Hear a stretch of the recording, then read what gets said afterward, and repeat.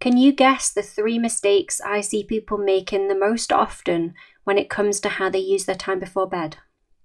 The things that are likely to be sabotaging sleep rather than supporting it. Could you be guilty of some, or maybe even all 3 of them? Let's find out. You want to sleep better? You're in the right place. Welcome to the Sleep Seekers podcast with me, your host, Emma Ashford.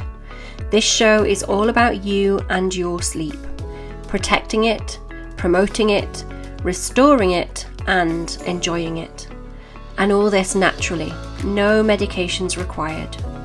I teach the skills that mean your mind and body can allow the right amount of good quality sleep to come easily to you at the right time. In a world that can so easily take it away, I want to put sleep back at the top of the agenda. Your journey to great sleep and all the wonderful benefits it brings starts here. Welcome back to the Sleep Seekers podcast and back to this current season where we're exploring wind down time, which is that all-important hour before bed that has the power to make or break your sleep. In this particular episode today, we'll talk about the 3 biggest mistakes that I see people make in relation to their wind down time. These mistakes come up time and time again, and they often don't feel like a problem until you turn your attention to them and spend some time actually reflecting on what it is that you're doing. So as I talk through these 3 mistakes, just see if you can see anything of yourself in any of them, because it's that reflection that brings your attention to it. So let's get to it. Mistake number 1 is not prioritizing wind down time. Now, okay, I get it. This one might be the most obvious one, particularly given that we're in a season on the podcast of talking about wind down time. But the truth is, if you don't prioritize your wind down time, you likely won't have very good wind down time. It might be that you're busy right up until bedtime. You might be getting jobs ticked off the list. You might be working. You might be doing all the life admin that you don't have time for in the day. You might even be catching up on the housework. It might be that you're watching TV right up until it's time for sleep, perhaps pushing bedtime later and delaying going to bed. It might be that you're messaging friends, engaged in social media maybe, continuing to get all the notifications from all of the apps on your phone right up until you go to sleep. There are lots and lots of reasons that lead to not prioritizing that wind down time before bed. But this ultimately leads to treating sleep like it's a switch to flick. You go from being busy or being on, you can't see me, but I'm doing air quotes, on, to wanting to flick the switch and turn off to get to sleep. So when we're not prioritizing wind down time, we're treating sleep as though it's a switch. But in reality, going to sleep is a transition, not a switch. It requires a transition to move from that state of on to a state of off. It requires a transition in your body chemistry and also in the state of your mind. Wind down time is your runway into sleep that allows for this transition, and that's why it really, really matters. Without allowing for this transition to happen, it can be harder to get to sleep, and even if you're someone who gets to sleep no problem, the quantity and the quality of your sleep are likely to be affected. But since when did our lives get so busy that we can't make space for wind down time? Since when did we become so available through our mobile phones and social media that we never give our brains a chance to wind down before we expect them to switch off for sleep? Prioritizing your wind down time and therefore prioritizing this transition is incredibly important for your sleep, and it's important that you give yourself the time away from that everyday life stuff to give your brain the chance to cool down, ready for sleep. Okay, so the first big mistake is not prioritizing wind down time. The second big mistake that I see people making all the time before bed is distracting instead of relaxing. Now, there's going to be a whole episode dedicated to distraction versus relaxation as part of this season because it's a really important issue. So if you're listening to this episode as it comes out, it will probably be next week that you hear it on the podcast. If you're listening to this sometime in the future, you'll be able to find that episode linked up in the show notes. But to give you a brief overview here before that complete episode, most people engage in activities before bed that they believe are helping them to wind down, but in fact, all they're doing is distracting the brain temporarily. So, for example, that would be things like watching TV or scrolling social media. These things might distract the brain and move the brain away from focusing on worries or events of the day or anxieties, etc. But they're not doing anything to transition your body chemistry towards sleep. So you might feel better for a while, but it's temporary, and this will often show itself in the quality and the quantity of your sleep.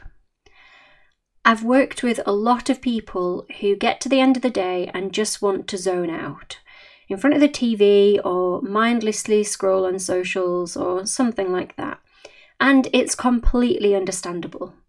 It happens a lot for people who work long days, parents who finally get a bit of time to themselves at the end of the day once the kids have gone to bed. There are lots of reasons why you get to that state of just wanting to zone out and be mindless. But it's not actually doing anything for you, and it's certainly not doing anything for your sleep. So what we want to do is override that very basic desire to just instantly feel better and go instead with the healthy option, which is so much better for you in the long term. It's a bit like when you want to have a lie-in instead of getting up and doing a workout, for example, or when you want to snack on sugar at mealtime rather than make a healthy option. We want to fulfill that immediate need, but we never regret going with the healthier option in the long term. So to me, because I've got my wind down time obviously very dialed in and I've practiced it and repeated it, wind down time to me is so much more appealing than any kind of basic distraction. So it's really important to go for relaxation instead of distraction. You might immediately know the difference as I've been talking about it, or you might take some time to be able to tell those two things apart. Because after all, you don't know what you don't know, and we all sometimes need a bit of help to notice what's happening. That's something that the Wind Down course can help you with, and you can find the links to that in the show notes. And it's also something that the next episode dedicated to distraction versus relaxation will help you to go into further. So the second big mistake that I see people making again and again in how they use their time before sleep is in distracting instead of relaxing.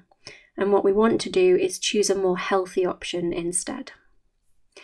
And the third most common mistake around wind down time is not setting boundaries. So here's the problem. The world around us just never stops. People can message you at any time of day or night. And generally, we tend to feel compelled to reply, of course. We get emails at all hours. Social media is constant and always wants to notify you of something or other. WhatsApp groups can be a constant stream of notifications. And so you get to the end of your day, you try to relax before bed, but the notifications keep giving your brain something else to do. And what this does, however subconsciously, is give your brain the message that it can't stop, that there is something else you should be doing, or even worse, that you're missing out on something. And that is not conducive to effectively winding down for sleep. That gives your brain a sense that it shouldn't be stopping. But if you think about it, it isn't long ago that before mobile phones, if someone called you after 7 o'clock in the evening, it would be because something was seriously wrong. Now, if you're old enough to remember that, the world has moved so very much since then, and it's not really that long ago. But this is really not helping our levels of peace in general or our sleep. We need to create boundaries to be able to protect ourselves from this barrage of stuff that the world brings us. You need to let go of the thought that you have to reply to messages that arrive after a certain time. You can turn your phone onto aeroplane mode when you start your wind down time. You can even put your phone away for the night until the next morning. But we have to find ways of creating boundaries that gives our brain the message that there is nothing we need to do until the morning and that it's completely okay to let go and relax. Those boundaries are so important, and they create a layer of protection that we so desperately need for our own sanity, our own mental health, and for the better of our sleep. So there you have it, the 3 biggest mistakes I see people making before bed that are having a detrimental effect on sleep, and in my opinion, also having a detrimental effect on general mental health and well-being. So, are you making any of these mistakes?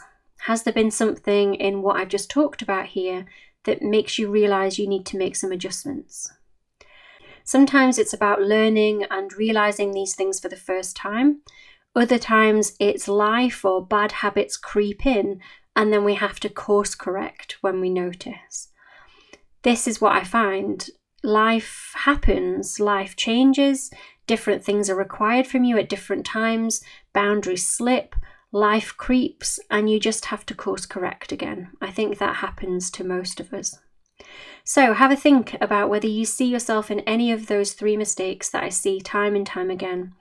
Tag us on Facebook or Instagram and share what changes you're going to aim to make as a result of listening to this episode.